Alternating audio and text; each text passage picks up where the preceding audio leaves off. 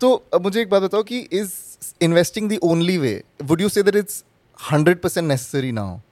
Oh, absolutely indispensable. I mean, there is no other option. Because आप देखो, आपको अगर इन्फ्लेशन अगर 5-6% है तो उसको बीट आप कैसे करोगे? 2 तरीकों से कर सकते हो, आपकी एक्टिव इनकम और passive income. Building wealth slowly is actually creating wealth.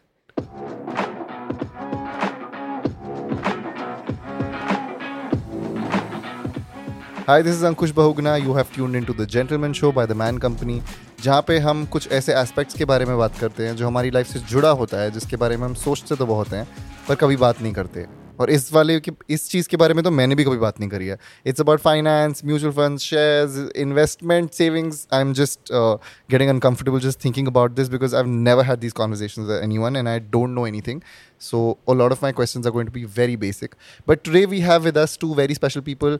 One is Mr. Pranjal Kamra, who is the founder of Phenology, and we have Mr. Sarthak Ahuja, who is an investment banker and a Chartered accountant. and also a consultant for startups. Right? Yeah. Thank you. So, hi both of you. How does it feel to be sitting with someone who will not understand anything that you say today? Oh, feels great. I mean, the fact that you don't know anything is the kind of audience I'm always looking for. I can say anything and get away with it. But listeners, में से कुछ लोगों को तो पता ही होगा. So you can't say anything and get away with it. There is no way on the internet that you can say something and Right. get away with it. You know, then probably I wouldn't watch, but at least right now I can have a good time. Okay, cool. At least one of us is comfortable. Great. What about you, Sarthak? No, I think this is the best kind of audience, quite honestly. And I think you shouldn't think that you're an outlier. Very honestly, every day, the kind of people I'm talking to, people know very little about finance, and they may think that they know about finance, and they may think that they know what kind of crypto asset to put money in and what kind of stock to find, जो बस 10 रुपए का है लेकिन ये बस 10 दिन में 100 रुपए का हो जाएगा. So people know very little, but hopefully today we're going to bust those myths as well. Let's hope so. Yeah, I mean you will, but I don't know how I'll frame my questions and all because मैं सच में blank हूँ अभी. You know, honestly, all these terms like crypto, Bitcoin, investment, mutual funds, ये सब सुन के I get so uncomfortable because I'm not used to talking about these things. ना घर पे कभी बात नहीं हुई, मेरी family में कोई भी CA नहीं है, कोई finance background से नहीं है. So I've been aloof from this world for the longest time. And now as an adult, it's so uncomfortable to talk about these things. In fact, you know, every time friends groups से कभी बात होती है ना इस बारे में, वो you know I'm investing in that, मैं उठ के निकल लेता हूँ because I'm like ये मुझे और stress देगा because I'm constantly every day of my life reminded of this investment and saving ki this is something that I need to do ASAP, but I'm not doing anything about it, and I also don't have anything to contribute to that conversation, which is. But then you know I thought about it. I was like maybe that's the whole point of having this episode because it's my work, this has pushed me to have this conversation today finally, and that too in front of the whole public. But I'm sure हमारे listeners में कितने सारे लोगों को जिनको कोई idea नहीं होगा because some people are very passionate about it, so they go read up on it. Some people like me take time to understand. We're very slow learners about especially finance and math and everything that's related to banking. मुझे in this whole field my biggest achievement is कि मुझे net banking समझ आ गई. मुझे like I'm really daft at these things. So let's start with, तो मैं चाहता हूँ आज के पॉडकास्ट में हम लोग बहुत सिंप्लीफाई करें चीज़ों को and we start from the scratch. Like you imagine like you're talking to a noob. Okay? Correct. Great. So the first question is, आप लोग मुझे बताओ कि what is the difference between saving and investment? अगर आपको ये चीज़ बहुत ही simple way में किसी को समझानी हो. जैसे सेविंग मुझे पता है कि आप पैसा कमाओ और आप वो खर्च ना करो, आप वो बचा कर रखो, उसको बोलते हैं सेविंग. तो फिर इन्वेस्टमेंट क्या है? करेक्ट. तो देखो, आपने खर्चा नहीं करा. एक तो खर्चा नहीं करना भी आपकी समझदारी है. तो सबसे पहला आई थिंक जो लेसन इन फाइनेंस होता है ना कि खर्चे अपने कंट्रोल कर लोगे, इनकम अगर आपकी स्टैग्नेंट है तो उधर ही आपने पैसे बचा लिए. That's the first step. Step number 1. That's step number 1. So you check off on that. Great. No, next. I didn't say that I save. I said that I understand what saving is. But I also, I do save. Yeah. Okay. So the next step about investing is, अगर आप देखो तो on an average inflation क्या रहती है दुनिया में, मतलब कहीं. इन्फ्लेशन का मतलब बताइए पहले. परफेक्ट, बहुत ही बढ़िया. तो आप देखेंगे जो आपके पापा मम्मी सब घर में बड़े लोग सब कहते होंगे कि हमारे ज़माने में तो ये 10 पैसे की कोक आती थी जो आज तुम 40 रुपये खर्च देते हो एक बोतल के लिए. Right. ये इन्फ्लेशन है. महंगाई. तो अब हर साल चीज़ें थोड़ी थोड़ी महंगी होती जाती हैं. कई बार होता है आप बोलोगे मैगी का वो पैकेट 10 रुपए का पहले भी आता था, आज भी 10 रुपए का आता है, लेकिन उसमें क्वांटिटी रिड्यूस हो गई है. हमारी self respect is the only thing जो हर साल सस्ती होती रहती है, बाकी सब चीज़ महंगी होती रहती है. तो अगर आप देखोगे, अगर आपका पैसा समझो बैंक में बस पड़ा है, या हाँ. आपने कैश निकाल लिया, कैश हाँ. आपका बस समझो कहीं अलमारी में आपने रखा है कि ये मेरे ऐसे कोई टाइम के लिए जहाँ पे मेरे को ज़रूरत पड़ेगी तो मैं इसको यूज़ कर सकता हूँ. तो हर साल जो चीज़ें महंगी होती जा रही हैं, हाँ. लेकिन आपकी कैश की वैल्यू तो उतनी ही है. राइट. तो इसका मतलब आज आप अपने पड़े हुए 10,000 रुपये से जितना खरीद सकते हो, मे बी 2 साल बाद उससे कम चीज़ें खरीद पाओगे. तो इसलिए अगर आपका कैश, चीज़ें महंगी हो जाएंगी लेकिन आपका पैसा उतना ही है. Perfect, exactly. ओके. तो अगर चीज़ें महंगी हो जाएंगी, इसका मतलब आपकी एक रिस्पॉन्सिबिलिटी है, अगर आपने इतनी मेहनत से पैसे जोड़े हैं और अपने खर्चे कम करके उसको कहीं सेव कराए, तो एटलीस्ट उस पर इतना तो रिटर्न कमा लीजिए, या उसको इस तरह से एक उसकी तरफ रिस्पॉन्सिबिलिटी समझिए अपनी तरफ, कि इन्फ्लेशन आपका पैसा ना खा जाए. ऐसा ना हो कि चीज़ें इतनी महंगी हो जाएं अगले 3, 4, 5 सालों में कि आप जो आज खरीद सकते हो वो 5 साल बाद आप उसका आधा भी नहीं खरीद पाओगे. तो आर यू सेइंग कि बैंक में रखना वर्सेस उनको कैश निकाल के घर पे रखना is the same thing? Well, not necessarily. इसके लिए हमें ये समझना ज़रूरी है कि आपके देश में या आपकी सिटी में या आपकी कंट्री में, आपके लाइफस्टाइल में कितनी जल्दी चीज़ें महंगी होती जा रही हैं.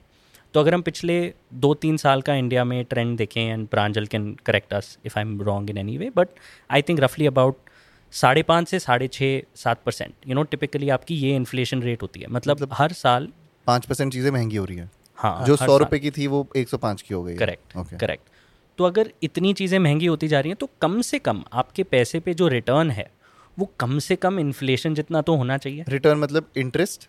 रिटर्न मतलब इंटरेस्ट, देता है? बिल्कुल. Okay, तो अगर 100 रुपये पड़े हैं बैंक में, तो 105 अगर आपने कमा लिया और 105 जितनी महंगाई हो गई, तो इसका मतलब 5 साल बाद भी अगर उसी रेट से आपका पैसा बढ़ते जा रहा है, तो आप उतने की चीज़ें वो जो आज खरीद सकते हो वो तब भी खरीद पाओगे.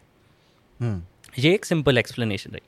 अब अगर आप चाहते हो कि पैसे से पैसा बनता है, ये बहुत लोगों ने सुना होता है कि हाँ, कि your money needs to grow money. Exactly. पैसे क्या पेड़ पे उगते नहीं, पैसे पैसे पे उगते हैं. बिल्कुल. तो जैसे लोग फ्लेक्स करते हैं ना कि the real sign of success is when you're sleeping and your money is making money for you. Yeah, all this makes me so nervous. I'm like, how? तो वो देखो, इतनी नर्वसनेस की बात नहीं है. काफ़ी सिंपल फिलॉसफी होती है अगर आप समझना चाहो तो. ये अभी आप इन्वेस्टमेंट समझा रहे हो?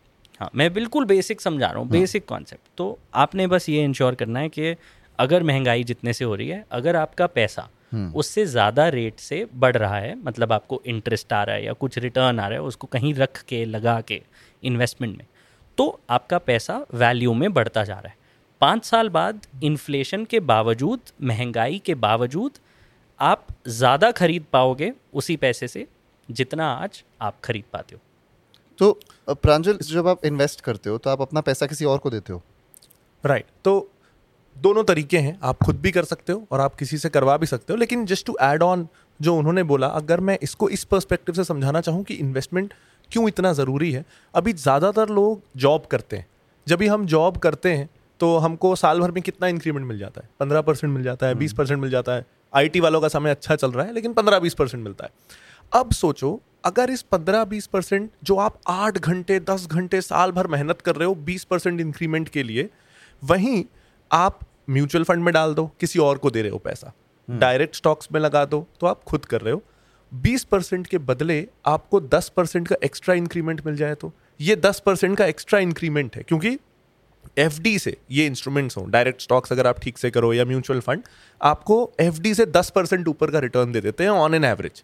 यानी आपका इंक्रीमेंट इस बार 20% का हुआ, लेकिन आपकी अर्निंग 30% बढ़ गई, क्योंकि आपका पैसा 10% एक्स्ट्रा रिटर्न कमा रहा था. और याद रखिए, वो 20% के लिए ना हमको 8 घंटे साल भर काम करना पड़ा. ये 10% एक्स्ट्रा के लिए हमको क्या काम करना पड़ा? कुछ भी नहीं करना पड़ा. नहीं लगा. तो ना एक बहुत अच्छा डेटा था, मैं जब अपनी बुक लिख रहा था तो ये डेटा मुझे पता चला कि जब कोई रिटायर होता है तो उसकी नेटवर्थ का 40% इस बात पे डिसाइड होता है कि उसने पैसिव इनकम कैसे जनरेट की. मतलब पैसिव इनकम मतलब जो खुद ग्रो हुई है. हाँ, पैसे पे पैसा बना. तो सोचो, रिटायरमेंट के समय आपके पास 60 लाख की सेविंग होने वाली है या 1 करोड़ की सेविंग होने वाली है, ये इस बात पे डिपेंड करता है कि आपने सेव किया या सेव के साथ इन्वेस्ट भी। तो हम सारी जिंदगी रिटायरमेंट तक 60 लाख रुपए इकट्ठा किए, उसको हम 40 लाख और बढ़ा सकते थे सिर्फ इन्वेस्ट करके, बिना टाइम इन्वॉल्व किए। इतना फर्क पड़ जाता है इन्वेस्ट। और ये साथ साथ होता रहता है, साथ साथ होता रहता है, और टाइम ही नहीं देना पड़ता है। तो अब जो आपने अगला पूछा कि खुद भी कर सकते हैं और दूसरों को भी दे सकते हैं। नहीं, मेरा मतलब था कि when you say invest your money, invest जब आप करते हो मनी, तो आप वो मनी किसी को देते हो ना, that is what is investment. No, right, ठीक है, सही बोल रहे हो आप। इन द सेंस कि वो पैसा कहीं लग रहा है, मतलब हाँ, वो पैसा आपके साथ नहीं है, आपके साथ नहीं है। लेकिन इसमें भी एक फर्क है, कई इंस्ट्रूमेंट्स ना बहुत लिक्विड होते हैं, मतलब आज वो पैसा आपके पास नहीं है। जैसे मान लो आपने कोई म्यूचुअल फंड खरीदा, एकदम नॉर्मल म्यूचुअल फंड, अब आज आपके पास वो पैसा नहीं है, आपने डाल दिया। Let's go one step back now. Mutual fund क्या होता है? ठीक है, तो अभी अगर मेरे को चाहिए, हम में से ना हर कोई बिजनेस करने का सोचता है, कभी ना कभी हर स्टूडेंट ने, बच्चे ने भी बिजनेस करने का सोचा है। लेकिन हम बिजनेस क्यों नहीं कर पाते ज्यादातर लोग? 2-3 कारण होते हैं। एक, हमारे पास टीम नहीं है। सेकंड, हमारे पास एक्सपीरियंस नहीं है। तीसरा, हमारे पास कैपिटल नहीं है। ये 3 रीजन से हम बिजनेस नहीं कर पाते। अब ना मैं उन लोगों को ये बोलता हूं कि सोचो, भारत में 5000 स्टॉक मार्केट में कंपनियां लिस्टेड है। लिस्टेड यानी उनके आप शेयर खरीद सकते हो, शेयर यानी आप उसमें पार्टनर बन सकते हो। अब सोचो, अगर मेरे को कार बनाने का बिजनेस खोलना है, मेरे को बाइक्स एंड कार का बहुत शौक है, मेरे को वो बिजनेस करना है, मैं खुद का प्लान डालूं, फंड इकट्ठा करूं, ये सब के बदले मैं टाटा मोटर्स के शेयर खरीद लूं। इसमें क्या हो रहा है ना, इंडिया के ब्राइटेस्ट माइंड से आज से कुछ साल पहले तक रतन टाटा टाटा मोटर्स को मान लो मैनेज कर रहे हैं, तो मेरा पैसा रतन टाटा मैनेज कर रहे हैं टाटा मोटर्स में, यानी वो मेरे लिए काम कर रहे हैं। और अगर मैं खुद का स्टार्टअप खोलता तो रतन टाटा आके थोड़ी ना मेरे लिए काम करते। तो मेरे को अगर लगता है कि मेरे को टेलीकॉम बिजनेस करना है, मैं जियो में पैसा लगा दूं, मुकेश अंबानी मेरे लिए काम कर रहे हैं।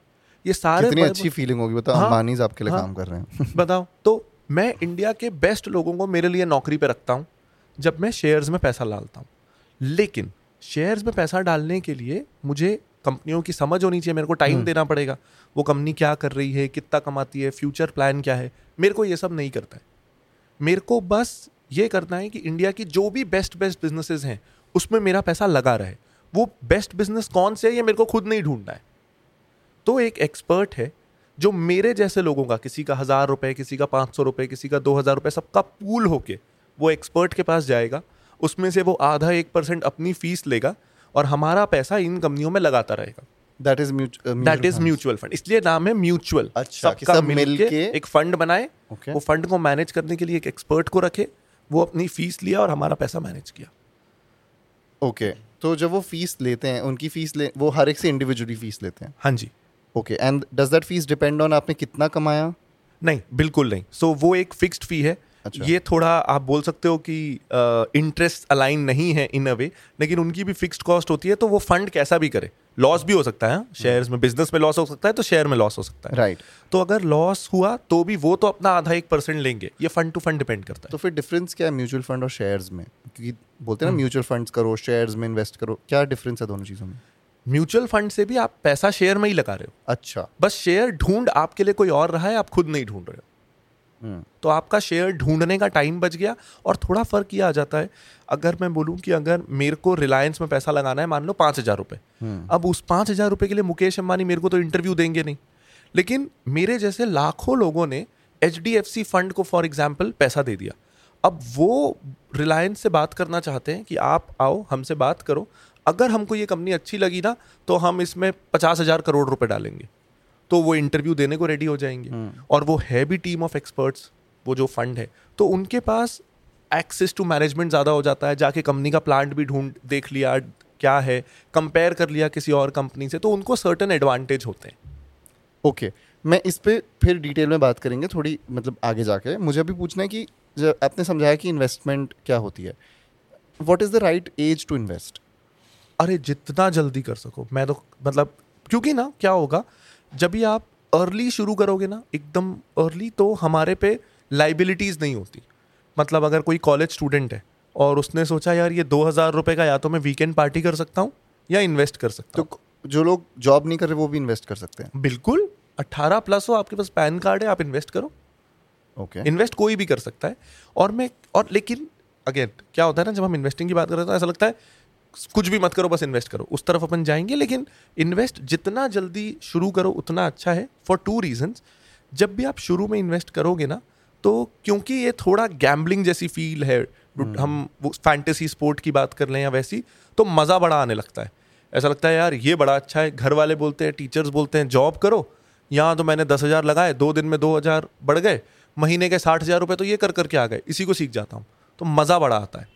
लेकिन जब आप इस एज में शुरू कर रहे हो ना, कॉलेज में हो, तो अगर आपके वो 2,000 रुपये डूब गए तो आपका ज़्यादा से ज़्यादा क्या नुकसान हुआ, आप वीकेंड पार्टी पे नहीं जा पाओगे। लेकिन आपकी फैमिली को कोई प्रॉब्लम नहीं आएगा, स्टेक्स कम है, स्टेक्स बहुत कम है, आप पे लाइबिलिटी ही नहीं है। और दूसरा हो सकता है आप सीखने लग जाओ, आपको मजा आए, आपको लॉस हो, दोनों कारणों से आप पढ़ने लग जाओ। तो you would end up studying a lot more about economics, mathematics, finance, psychology, so you become a better person. तो उसमें भी हेल्प करता है। तो इसलिए जितना जल्दी शुरू करो उतना अच्छा है। Guys, you can listen to The Gentleman Show by The Man Company on all major audio streaming platforms like Spotify, Google Podcasts, Apple Podcasts, JioSaavn, and you name it, and it's literally everywhere. So go listen. So सार्थक, अब मैं आपसे question पूछूंगा। जैसे मुझे चीज़ें समझ नहीं आती, तो मुझे ये जानना है कि आपको कैसे पता चलेगा, एक इंसान को, हमारे लिसनर्स भी सुन रहे हैं, किसी को कैसे पता चलेगा कि right now they are at a stage where they need to invest? तो आप देखो, एक ना फाइनेंस में रूल बहुत कॉमनली बताया जाता है, वो है 15-15-15 रूल। कि मतलब अगर कोई इंसान 15,000 रुपये हर महीने लगाता रहे एक इन्वेस्टमेंट में, जो 15% पर एनम का रिटर्न देती है, मतलब एक साल में 15% रिटर्न देती है, और 15 साल के लिए ये कंटिन्यूसली करे। अब बहुत सारे लोगों के लिए हो सकता है वो 15,000 रुपये महीने का बचा लेते होंगे, एक एग्जाम्पल की बात है। तो आपको क्या लगता है वो कितना पैसा जोड़ लेंगे हर साल, मतलब हर महीने 15,000? इतनी मैथ्स तो 10 तक की टेबल आती है मुझे। और चलो एक वाइल्ड गेस ले लो, I don't know, I really don't know. 1 crore रुपए। 1 करोड़ रुपए उनके पास बच जाएंगे, कंसिडरिंग 15,000 रुपये हर महीने। सो यूर सेइंग कि अगर 15 साल तक कोई 15,000 इन्वेस्ट करे, इसमें 15% रिटर्न मिले, तो in 15 years they will have 1 crore rupees. Correct, that's the math. And most people can not do it as a mental math exercise, उनको समझ नहीं आता। अंकुश इज करेंटली थिंकिंग मैं 15,000 का कितना टाइम से हर मंथ डाल सकता हूँ। या तो आप देखो, जितनी जल्दी मैं बैंक होता आज। हाँ, तो जितनी जल्दी आप शुरू करोगे उतनी जल्दी आप वो माइलस्टोन हिट करोगे। राइट। और अगर आपको एक दूसरे लाइव एग्जाम्पल से समझना है, मैथमेटिकली नहीं समझना, तो आप देखेंगे जो मिस्टर वॉरेन बुफे हैं, मतलब दुनिया में हर कोई जानता है बिगेस्ट इन्वेस्टर, उन्होंने अपनी 80% wealth, 90% wealth after the age of 65 कमाई है। हाउ? इन्वेस्टमेंट्स भी क्योंकि एक जो कॉन्सेप्ट अब हम बात करने जाएंगे और जो प्रांजल भी और डिटेल में समझाएंगे, वो होता है कंपाउंडिंग का। ऑल्सो व्हाट ही सेड कि कंपाउंडिंग को ना टाइम लगता है। जैसे मैं आपको एक बहुत अच्छा ये किस्सा है, एंड इट मतलब ये जो बोल रहे थे ना साइकिलिंग और ये वो, तो इट्स साइकिलिंग में तो फिर भी चांस है कि शायद 1000 में से एक इंसान ना सीखे। कंपाउंडिंग में ऐसा है, it will for sure work for everyone. I will give you a nice example. एक ना राजा था, उसके पास एक आदमी आया कि मैंने एक बढ़िया सा गेम बनाया है। तो राजा ने देखा उसमें वो 64 ब्लॉक्स थे, ब्लैक एंड वाइट, तो चेस का गेम था वो। तो राजा को बड़ा पसंद आया कि हाँ ये तो अच्छा गेम है, तो बड़ा इंटेलिजेंट आदमी है यार, बता तेरे को क्या चाहिए, तेरे को जो चाहिए मैं दूंगा। तो वो बोलता है कि मेरे को ना कुछ नहीं चाहिए, पहले ब्लॉक पे, चेस बोर्ड के पहले ब्लॉक में राइस का 1 दाना दे देना, अगले में डबल कर देना 2, अगले में डबल 4, ऐसा करके 64 ब्लॉक्स पे हर ब्लॉक में डबल करते जाना राइस के ग्रेन। तो राजा हंसता है, पागल, तेरे को कुछ भी दे देता मैं तेरे को घर दे देता, सोना दे देता, ये क्या मांग लिया चावल के दाने, मैं तेरे को इंटेलिजेंट समझा था। वो अपने मंत्री को बोलता है दे दे इसको जो देना है और भगा दे ऐसे। तो आधे घंटे में वो थोड़ी देर में दौड़ते हुए आते हैं कि वो तो पूरे राज्य का ही हमारा चावल खत्म हो गया, लेकिन इतना चावल नहीं है हमारे किंगडम में। So that's 2 to the power 64, ये जो है 64 blocks. Wow, what? So back to school. So basically one block has like, अगर 1 दाना है तो 2 में उसका डबल है। हाँ, तो ऐसा 64 बार डबल करना है ना। हाँ। तो वो आज भी माउंट एवरेस्ट के वॉल्यूम से ज्यादा हो जाता है। Really? हाँ। Oh, so wow. 2 to 64 अगर हम करें तो And we're talking calculator about grains. Grains वो माउंट एवरेस्ट के Wow. वॉल्यूम से ज्यादा हो जाएगा अगर हर बार डबल करते गए तो 64 टाइम्स में। तो अब इन्वेस्टिंग में क्या होता है So ना, this is compounding when it multiplies. हाँ, व्हेन इट कॉन्स्टेंटली मल्टीप्लाइज। अच्छा. इसको ना मैं एक और चीज समझाऊं कि जैसे मान लो जैसे इन्होंने बोला 15% रिटर्न, मार्केट में आपको रिटर्न 15% ही मिलने वाला है, लेकिन ना बाद के सालों में मतलब आपको करते हुए 15 साल 20 साल हो गए तो आपके रिटर्न्स बहुत ज़्यादा बढ़ने लगेंगे। क्यों होगा ऐसा? किसी ने शुरू किया 10,000 रुपये से, पहले साल 10,000 रुपये डाले, 15% का रिटर्न आया विच इज़ 1,500 रुपी, कुछ भी नहीं है। लेकिन अगर वो 15 साल तक करता गया तो इन्होंने बताया कि 1 करोड़ रुपए हो जाएंगे। तो 16th ईयर सोचो क्या होगा, उसको एक ही साल में 15 लाख रुपए मिलने वाले हैं। 1 करोड़ का 15% उस साल। तो पहले ईयर सिर्फ मेरे को 1500 रुपए मिले, 16th ईयर मेरे को 15 लाख रुपए मिले। वो 4-5 साल में 2 करोड़ हो जाएगा। फिर मेरे को 21st ईयर में तो जितने देर के लिए आप इन्वेस्ट करोगे उतना जल्दी पैसा बढ़ेगा, विच इज कंपाउंडिंग। लेकिन जो ये बोले कि वॉरेन बफेट दुनिया के सबसे सक्सेसफुल इन्वेस्टर क्यों है, because he started at 11 and he is currently 90। तो उनको 80 साल का टाइम मिला, ज्यादातर लोगों को ये टाइम नहीं मिल पाता। सो बेसिकली जितना जल्दी शुरू करो उतना फायदा है, और जितना लंबा जियो। वो तो आई डोंट थिंक कंट्रोल में है, बट जल्दी शुरू करना फिर भी थोड़ा कंट्रोल में है। या अब in a way he was being transparent, open, good thing. लेकिन what did to me is मैं हमेशा से I would live below my means. उसके बाद हमारी घर की सिचुएशन अच्छी हो गई, बेटर होती गई, लेकिन मेरे को था कि अगली बार टू मी इट वाज कि मैंने अपने पापा को एक ऑकवर्ड सिचुएशन में डाला। I don't want him to be in that situation. मेरे को उनको वो सिचुएशन में कभी नहीं डालना है। तो मैं उनसे नहीं पूछूंगा कि हम कितना कमाते हैं, कितना बचाते हैं। He might get embarrassed. तो आई थिंक बोथ वे होता है। हमको पता होता है हमारे पेरेंट्स कितनी मुश्किल से गुजारा कर रहे हैं। लाइक फॉर एग्जांपल जब स्कूल में होता था ना कि ट्रिप्स हो रही हैं, कौन जाएगा, मैं अपना नाम भी नहीं लिखवाता था। I have never asked my parents कि मैं ट्रिप पे जाऊं कि नहीं, because growing up I just knew that this will be a luxury. Like going on a school trip will be a luxury for me, and I know that I know the hard work that they're doing. I know that this is not what I want, so I also never discuss this with them. So abhi bhi ye hota hai, like my parents don't know how much I earn. They've never asked me. I've never told them. But sometimes when you need advice, when you need financial advice, and you hire people also, when you hire a CA also, it takes time to trust them because you have never discussed your money with your parents. तुम किसी और को कैसे, वो तुमसे bank statements मांग रहे हैं, मुझे OTP देने में डर लगता है यार। मुझे लगता है कोई मेरा पैसा लेके भाग जाएगा, because I am not comfortable, I don't understand basics, I won't even know if someone tries to fool me, मुझे नहीं समझ आएगा। So I mean do you think it's a cultural thing? Sure, it definitely. और is it just my experience? नहीं, I think most middle class families, मैंने अपने relatives के यहाँ, हमारे यहाँ हमेशा ये देखा ही है। All we talk about is saving more, that's the end of बस बोल के बेटा तुम सेव कर रहे हो कि नहीं, तुम सेव कर रहे हो, फिजूल खर्ची मत करो और बचाया करो, but that's just not enough. और मतलब ना एक ना इसमें बहुत अच्छा हैक भी है कि अगर आपको जानना है ना कि महंगाई कितनी बढ़ रही है, तो that's a very economic data, वो हमको जनरली पता नहीं चलता। आप ये देख लो कि आपका बैंक आपको FD कितना दे रहा है, FD में रिटर्न कितना दे रहा है, 5% दे रहा है, 6% दे रहा है, बस उतने ही % से आपका पैसा हर साल कम हो रहा है, उतनी ही महंगाई है। FD और महंगाई हमेशा लगभग बराबर होती है। Okay. So that's the hack. आप पूछो बैंक में, अच्छा 6% है, मतलब मेरा पैसा अगर मैं FD नहीं कर रहा हूँ या कहीं और नहीं कर रहा हूँ, हर साल मैं 6% और गरीब होता जा रहा हूँ। सो यू आर सेइंग कि अगर मैं FD में डाल रहा हूँ तो I am staying at par with the महंगाई। हाँ, बट स्टिल नॉट अर्निंग, तो FD इज नॉट इनफ। हाँ, स्टिल नॉट अर्निंग। और अगर मैं नहीं डाल रहा हूँ, दिस इज द थिंग, मैं हर साल 6% गरीब होता जा रहा हूँ। सो बेयर मिनिमम जो तुमको करना है to make your 100 rupees stay the same is by investing that 100 in an FD. So this is a lot of but जैसे आपने प्रांजल अभी कल्चर की बात करी है कंट्री की, तो आई थिंक एक जो अच्छी चीज़ है, हमारी अपब्रिंगिंग ही देख लो, इससे क्या है, at least that one aspect of खर्चा वो लिमिट कर दिया। बट अगर आप एजुकेशन की बात करो ना, तो स्कूल में हमें नहीं सिखाते पर्सनल फाइनेंस। मैंने CA की पढ़ाई करी, CA की पढ़ाई में सब्जेक्ट ही नहीं है पर्सनल फाइनेंस का। Even CAs don't learn it. मैंने CS की पढ़ाई करी, कॉस्ट एंड मैनेजमेंट अकाउंटिंग करी, भाई सब्जेक्ट ही नहीं है पर्सनल फाइनेंस। MBA फाइनेंस में नहीं है। मैं MBA फाइनेंस करा, उसमें भी नहीं है। So would you say that there is something incomplete with the education system? Correct.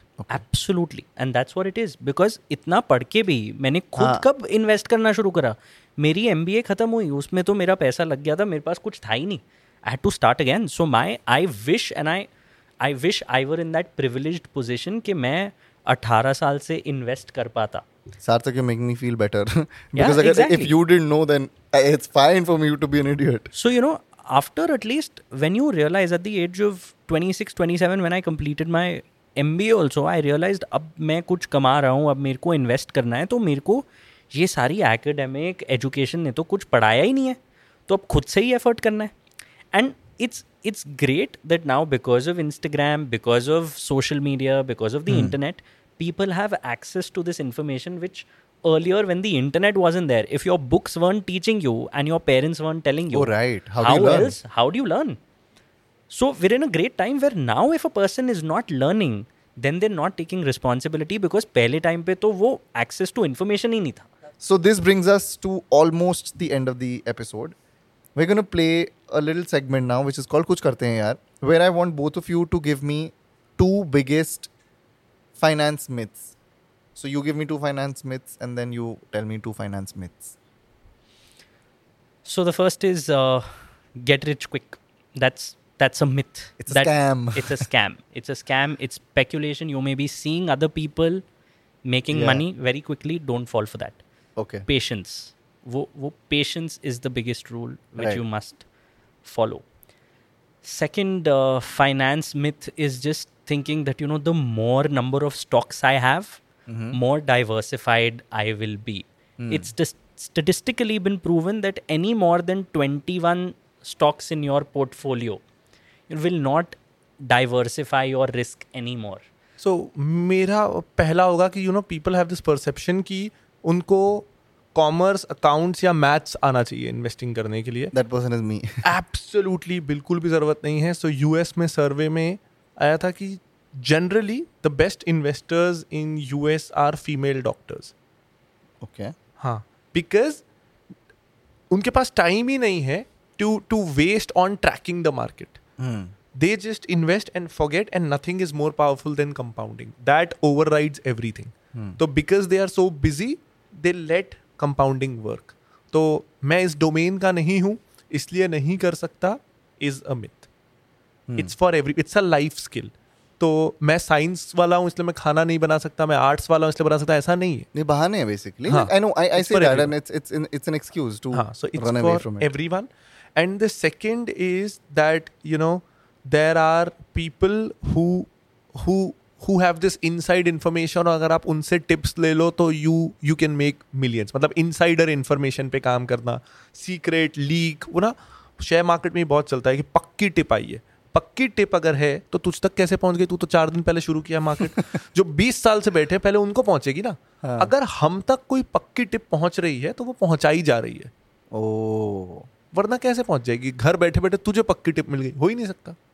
This feels like हमारी लाइफ सच में गेम ऑफ थ्रोन्स जैसी, किसी पे भरोसा ही नहीं कर सकते यार. But that brings me to the last question of this podcast, which is, if you were to define the modern gentleman in one word, what would it be? We'd start with you, Sarthak. I think taking a cue from my last answer, patient.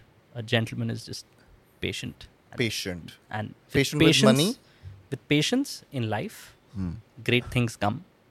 And you don't need to track them every day, and you don't need to be bothered by आज क्या हो रहा है, कल क्या हो रहा है. If you're patient and disciplined, you can create immense amount of wealth. Okay, so that's patient. What about you? Secure. I think a lot of problems जो हम पेट्रियार्कल सोसाइटी से कनेक्ट करते हैं, that comes from insecurity of the man of the family. वो मेरे से ज़्यादा क्यों कमा रही है, मैं क्या वो जो उसका फ्रेंड है उतना अच्छा दिखता हूँ कि नहीं, मेरी बॉडी उतनी अच्छी है कि नहीं, मेरे फिजिकल मेजरमेंट्स उतने अच्छे हैं कि नहीं, मैं कैसा दिख रहा हूँ. सो इनसिक्योरिटी बहुत होती है आदमियों में, लड़कों में. सो आई थिंक कोई अगर सिक्योर हो, अपनी स्ट्रेंथ और लिमिटेशन उसको पता हो, that makes a gentleman. 100% agree. And I think all men listening to this would really relate to this. Because, I mean, we've all been there at some point. We've compared something or the other with someone else. And yes, this brings me to the end of this episode. This was great. This was very insightful. I think the most informative episode that we've shot. And I can't believe that I got through this entire conversation without like getting up and leaving because I was too intimidated. But this is a great... this is a great push for me also personally, so I'm really glad that this happened. And thank you so much for giving us your time. I'm sure the listeners had a great time listening to this. And yes, that brings me to the end of this episode. Thank you so much for tuning in to The Gentleman Show by The Man Company. We will see you next time in the next episode. But till then, please give us your feedback on social media @Ankush Bhaguna, @The Man Company. And yeah, see you next time. And that was yet another episode of The Gentleman Show. But क्या यार तुम लोग सिर्फ सुनोगे हमें? मैं इतना तैयार होके बैठा हूँ. Go to The Man Company का YouTube channel and watch the whole video there. And don't forget to like, comment, share, subscribe and press the bell icon so that the next time the episode comes up, you get a notification.